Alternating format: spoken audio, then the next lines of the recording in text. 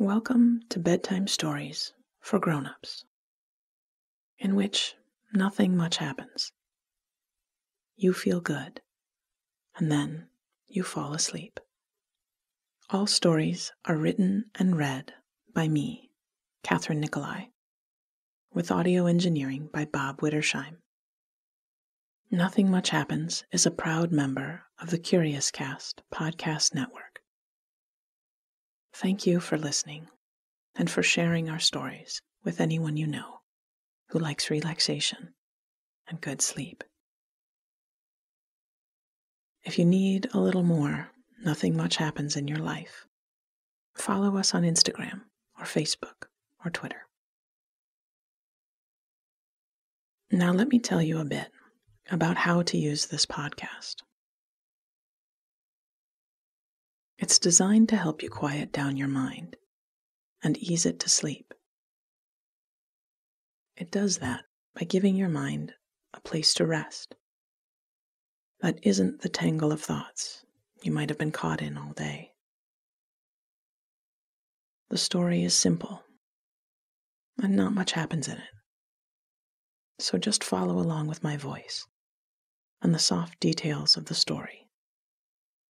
And before you know it, you'll be waking up tomorrow feeling refreshed and recharged. I'll tell the story twice, and the second time through, I'll go a little slower. We're training your brain along the way, and the more you use the stories, the faster you'll settle and sleep. So have a bit of patience if you're new to this. Now, turn off your light. Put away anything you've been looking at, and snuggle your body down into your favorite sleeping position. Pull the blanket up over your shoulder and tuck your pillow in just the way you like it. Take a deep breath in through your nose and out through your mouth. Good. Let's do one more. In and out.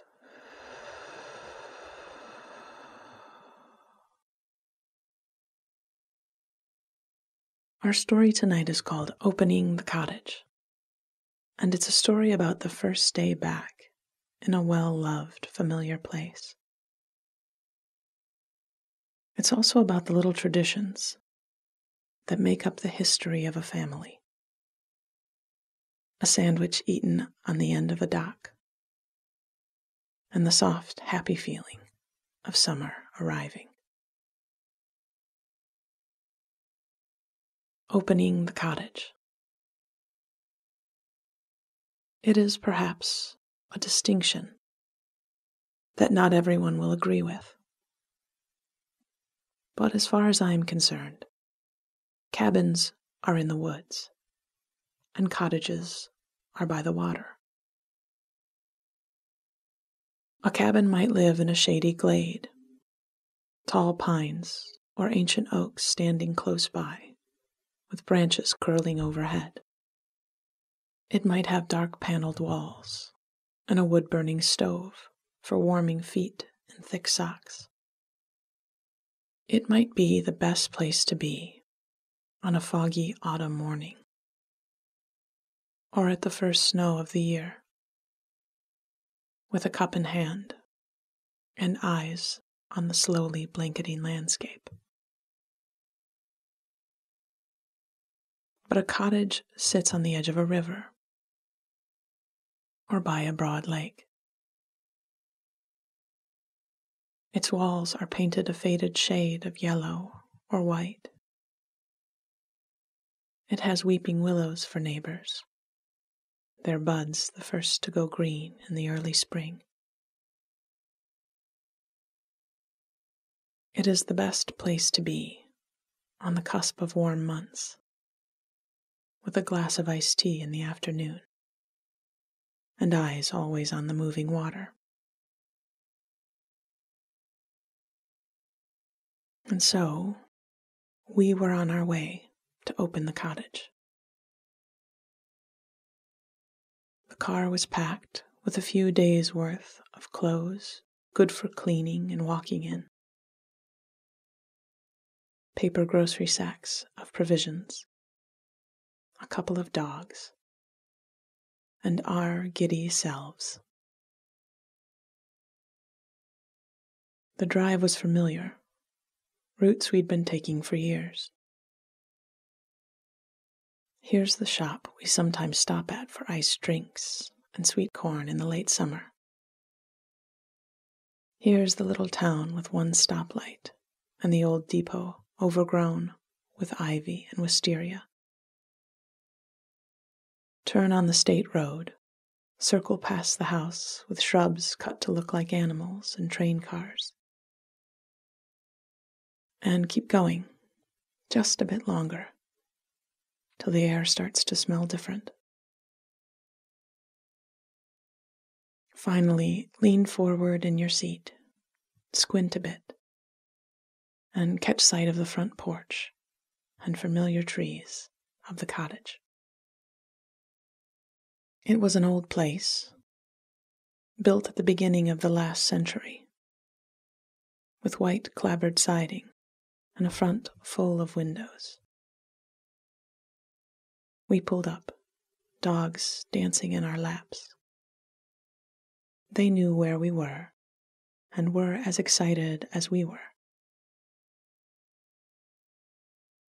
When we opened the doors, they jumped down and started a determined sniffing investigation of every blade of grass. They were checking the guest book, as it were, seeing who exactly had passed through since we'd closed up in the fall.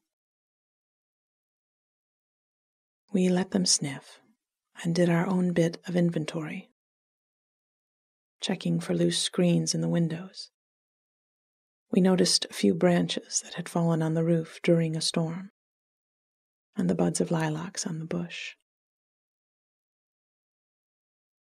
We stepped up onto the front porch, and the dogs rushed to follow us in, their whole bodies wagging now, and noses pressed up against the crack under the door.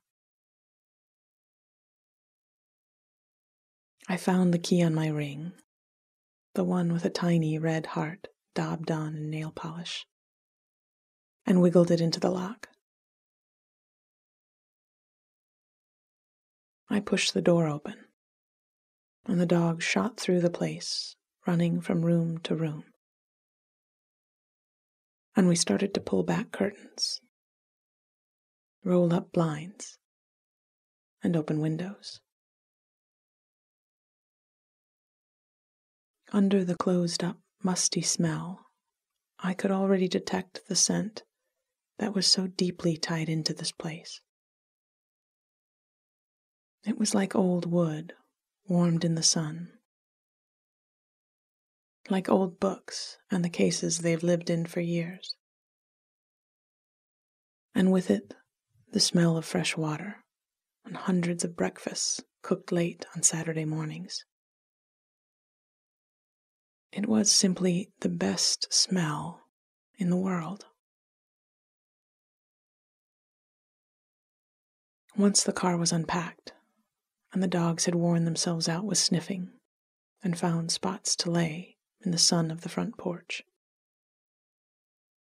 we rolled up our sleeves and started to work our way through the little house. We put fresh sheets on the bed and swept the floors. We stocked up the kitchen cupboards and filled the fridge. We put clean towels in the bathroom and wiped the dust from the surfaces. We frowned at the fuse box and water heater and flip switches until we'd figured it out. We should write down how we did that, so we have it for next year, I said. We both knew we wouldn't. It was part of the tradition. We strung the clothesline up in the backyard knowing soon it would hold exclusively beach towels and swimsuits. We waved at neighbors, called out hellos and how are yous. There was more to do, but we'd done all we wanted for the day. So we stood shoulder to shoulder in the kitchen and fixed some sandwiches, carried them out to the water.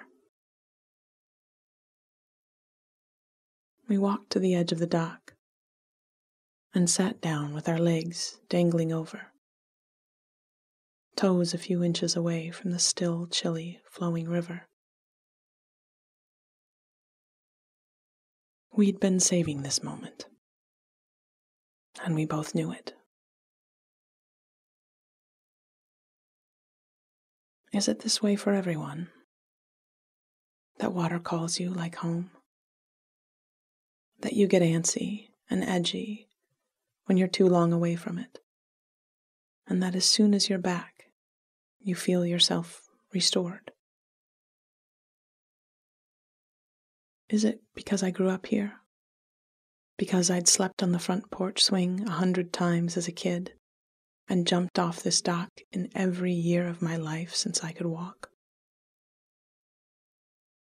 Or does water pull everyone the same? If I'd grown up in a desert, walked dunes of dry sand, and celebrated the days of my life in the rare shade of palms, would I feel called by the arid heat? Beside me, an arm was raised, and a finger pointed down the length of the river at a long dash of steel in the distance. Ship. Ship, I said back. We'd see 100 before the summer was over, but it never stopped being exciting. Some we knew well, having seen them for years and having looked them up in the ship's book. We knew how long they were, what they carried, and could see just by looking at them if they were full or empty of cargo. This one looked brand new, fresh paint and sleek lines. I looked forward to hearing the ship's horns in the night, to seeing their lighted bows and sterns slipping through the black water. There was no sleep like cottage sleep, and no waking like cottage mornings. We heard the paws of the dogs behind us, and they crept down the dock to sit beside us. A furry head came to rest on my thigh, and I slipped my hand over her shaggy ear and stroked the spot between her eyes. We were all quiet together, just looking out at the slow-moving ship, the wake building at her bow, and the water birds overhead. I was sure that cabins held their own joys, but this was a cottage, and it was the best place to be for the summer.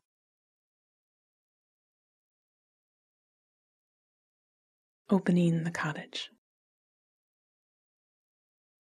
It is perhaps a distinction that not everyone will agree with. But as far as I am concerned, cabins are in the woods, and cottages are by the water. A cabin might live in a shady glade, tall pines or ancient oaks standing close by, with branches curling overhead. It might have dark paneled walls and a wood-burning stove for warming feet in thick socks. It might be the best place to be on a foggy autumn morning, or at the first snow of the year, with a cup in hand and eyes on the slowly blanketing landscape. But a cottage sits on the edge of a river or by a broad lake. Its walls are painted a faded shade of yellow or white. It has weeping willows for neighbors, their buds the first to go green in the early spring. It is the best place to be on the cusp of warm months, with a glass of iced tea in the afternoon, and eyes always on the moving water. And so, we were on our way to open the cottage. The car was packed with a few days' worth of clothes, good for cleaning and walking in. Paper grocery sacks of provisions, a couple of dogs, and our giddy selves. The drive was familiar, routes we'd been taking for years. Here's the shop we sometimes stop at for iced drinks and sweet corn in the late summer. Here's the little town with one stoplight, and the old depot overgrown with ivy and wisteria. Turn on the state road, circle past the house with shrubs cut to look like animals and train cars, and keep going just a bit longer till the air starts to smell different. Finally, lean forward in your seat, squint a bit, and catch sight of the front porch and familiar trees of the cottage.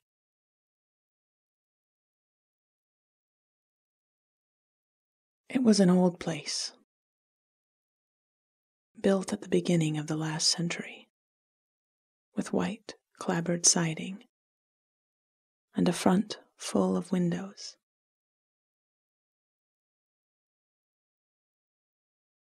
We pulled up, dogs dancing in our laps. They knew where we were, and were as excited as we were. When we opened the doors, they jumped down and started a determined sniffing investigation of every blade of grass.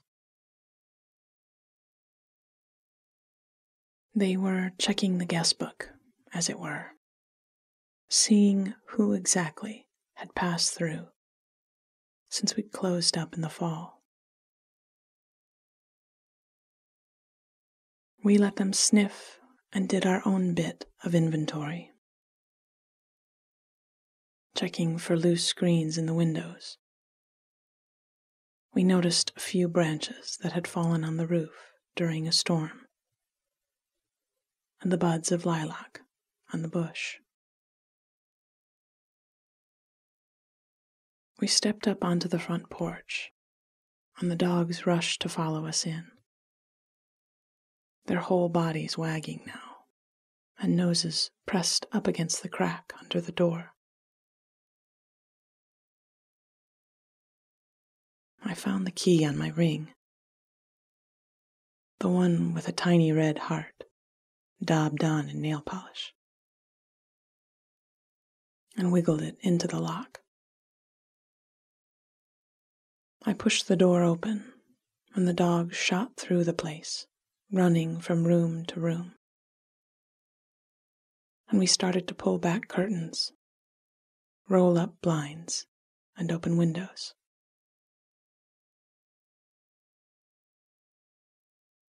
Under the closed-up, musty smell, I could already detect the scent that was so deeply tied into this place.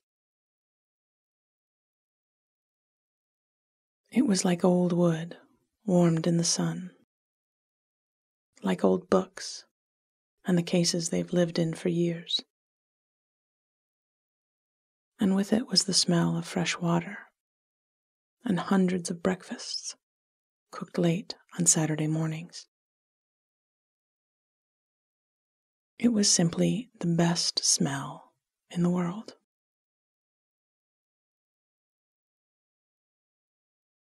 Once the car was unpacked, and the dogs had worn themselves out with sniffing, and found spots to lay in the sun of the front porch, we rolled up our sleeves and started to work our way through the little house.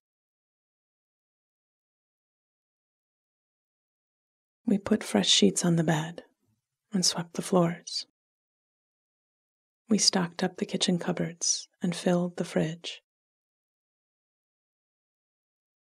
We put clean towels in the bathroom and wiped the dust from the surfaces.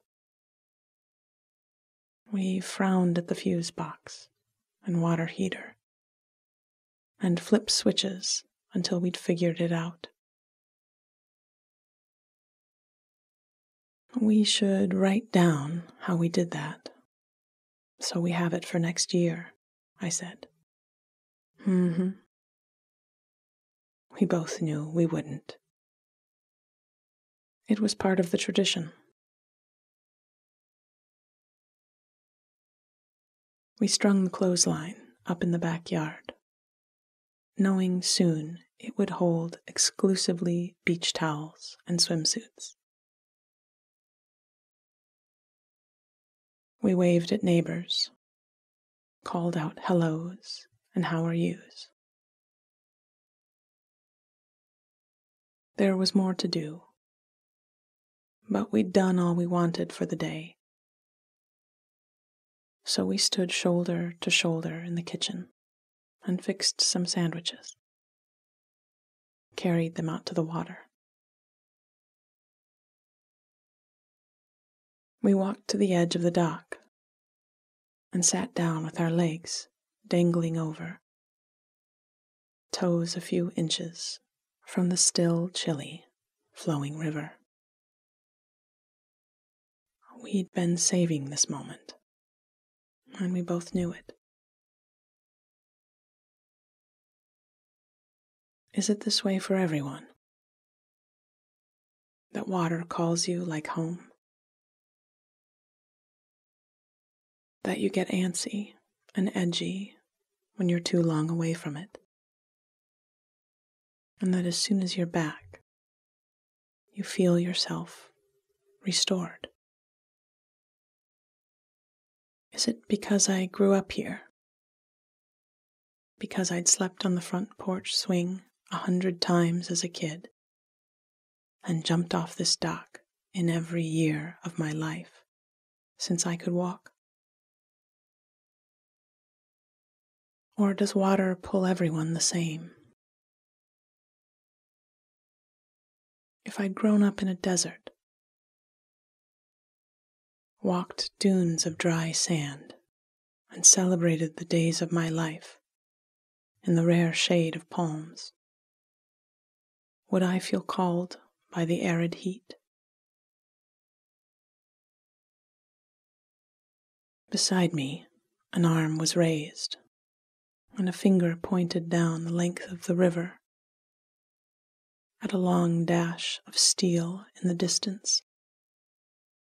Ship. Ship, I said back. We'd see 100 before the summer was over, but it never stopped being exciting. Some we knew well, having seen them for years, and having looked them up in the ship's book. We knew how long they were, what they carried, and could see just by looking at them if they were full or empty of cargo. This one looked brand new, fresh paint and sleek lines. I looked forward to hearing the ship's horns in the night. to seeing their lighted bows and sterns slipping through the black water. There was no sleep like cottage sleep, and no waking like cottage mornings. We heard the paws of the dogs behind us, and they crept down the dock to sit beside us. A furry head came to rest on my thigh, and I slipped my hand over her shaggy ear and stroked the spot between her eyes.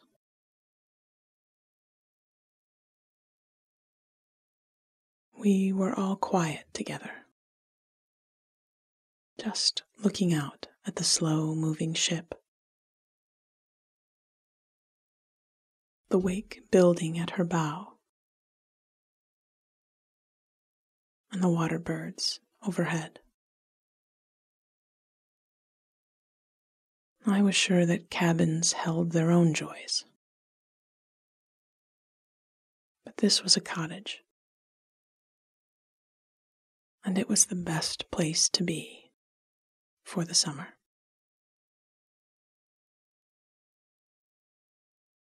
Sweet dreams.